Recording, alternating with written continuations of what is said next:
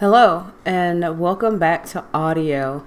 It is so good to be back on the mic after the Christmas season.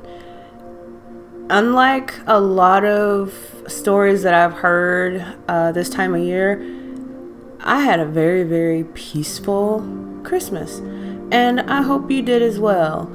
I decided against recording something specifically for Christmas. We had a ton of that all over, the media and the interwebs, and I just decided that that's something that I was going to leave to pretty much everyone else. So I want to stick to what my passion really is, and that's people and our relationships with one another. But today I think that I'm going to take it back a little bit to how we first start to form our relationship as children, as babies, like even in infancy. So here's a question. How well do you know your kids? Now, how well do we know our kids? I mean, do we know them as like individuals aside from ourselves, or do we just see them as our kids? I mean, from birth, we watch them grow physically, mentally, emotionally, and spiritually. We're a part of that. There are babies, just little extensions of ourselves and the environment that they're being raised up in. But I wonder how much thought we actually give to the fact that they are separate entities from us. Does that change how we parent? And as parents, are we indulgent parents? Are we tyrants? Are we raising free-range chickens? Are we like a confusing mix of all of the above? So, are we teaching them? Are we guiding them? Are we trying to force them into a mold that they really don't fit in? And even worse sometimes, are we just allowing them to grow into their own persons without any real guidance or input from us? Well, our Bible tells us in Proverbs 22 verse 6 to train a child up in the way that he should go, and when he gets old, he won't depart from it. Now, just like pretty much everything else in the Bible, the question is, what does that mean? Well, on the surface, it pretty much means exactly what it says. But if we want to have like a deeper understanding of that, and I just got to say that I really, really love how the Bible answers itself. Any question that you have about what you find in the Bible, guaranteed there's an answer provided for you within that same book. But anyway, if we want to get a deeper understanding of Proverbs 22:6, Ephesians chapter 6 verse 4 says for fathers or, parents to not provoke our children to anger, but to instead bring them up in the discipline and instruction of the Lord.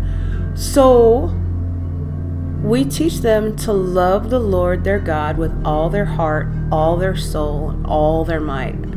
That's pretty simple. But where does that instruction begin? Well, as the mom who is not 100% sure of which category she falls in, I would say that it always begins with trust, with teaching your kids how to trust you. And another question, can an infant be taught to trust? And again, I'm going to say yes. And the only reason that I can say that is because if you really, really pay attention, babies are extra intelligent. They are so very smart and observant and absorbent of all of the information going on around them, whether that's coming from you or elsewhere in their environment. So just as an example, and this is a pretty simple one from my own personal life, when my daughter, Trinity, was an infant, about 4 or 5 months old, I had her in her little swing, keeping herself occupied and enjoying the movement. And I was doing that so that I could have time to, pick up around the house and try to get things cleaned up. And in the middle of it, I hear her cry, and nobody likes the sound of their kid crying. So I turn, and her pacifier is on the floor. I pick the pacifier up. I give it back to her, like, oh, don't cry, it's right here. And I go back to what I'm doing. And not 30 seconds or a minute later, she's crying again. I look, pacifier's on the floor again. So I'm like, well, that's crazy. Pick the pacifier up, give it back to her, and once again. So after 3 or 4 instances of this, my instincts, I guess, kind of kicked in a little bit, and I started thinking about things the way that I would believe my grandmother would think about things. She taught me a lot when it came to the things that would help me raise my child. And one of these is to pay very, very close attention, because just because she's a baby, that doesn't mean that she's not smart. So what I observed was that whenever I got close to picking that pacifier up off the floor, she stopped crying. She calmed down, because this need or this desire of hers was about to be immediately met.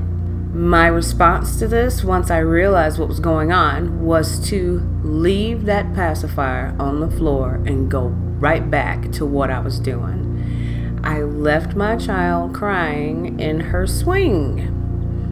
That may seem cruel, but as patterns of behavior would show, she learned a couple of things that day. Number 1 being, if you want that pacifier that bad, you'll keep it in your mouth. Number 2, mama ain't no punk. But most importantly, she learned that when she needs me, I will help her. When she has a need that needs to be addressed, that's for her survival and even meeting some of her desires that aren't exactly needs, she can count on me to provide for her in ways that in most cases only a mom could. Or if somebody else was around, they could have picked that pacifier up, but she was looking to me to fill that need. Now, I would say that a way to connect that to my understanding of the Bible is that there is a lot of information from cover to cover in our Bibles. And one thing that I observe happening over and over and over again is God establishing himself as a father who can be trusted to his people.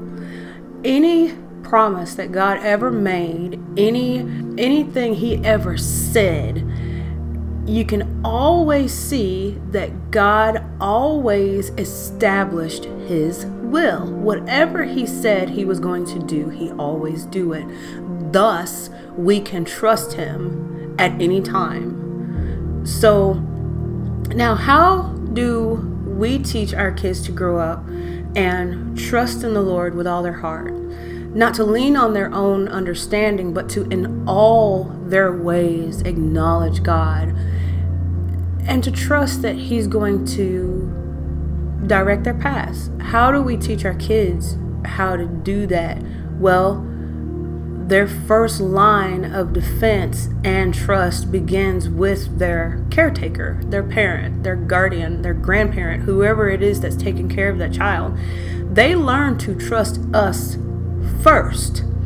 So if we are good stewards of the child that's been allowed into our lives for, our guardianship, we would do well to remember that when God allowed us to have that child or to take guardianship over that child or to adopt that child, he had a plan. For each and every one of us that is fearfully and wonderfully made by the Lord, he has a plan for us. There are so many ways to damage and break a little soul before they even have time to really experience life and enjoy it and get anything out of it, or to even make a mistake. Sometimes we are the ones who make the mistakes for them and cut their legs out from up under them before they can even get started good. This is not our job as parents. Our job as parents are to teach them how to love their Lord. Our job is to teach them how to love God and to love others. We're going to get to the point to where we talk about teaching manners and, the ABCs and 1, 2, 3s. But first, we need to teach our kids how to trust our voices.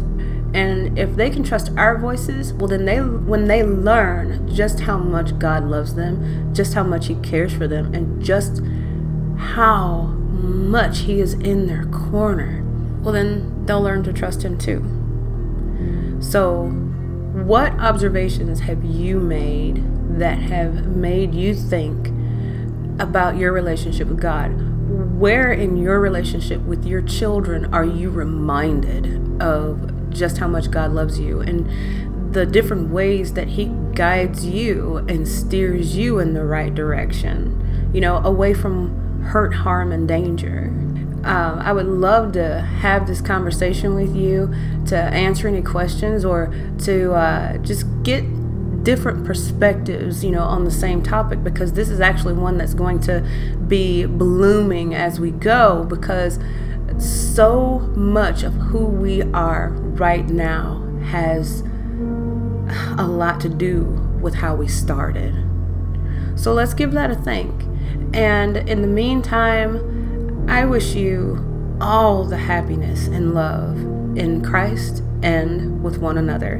Have a good night.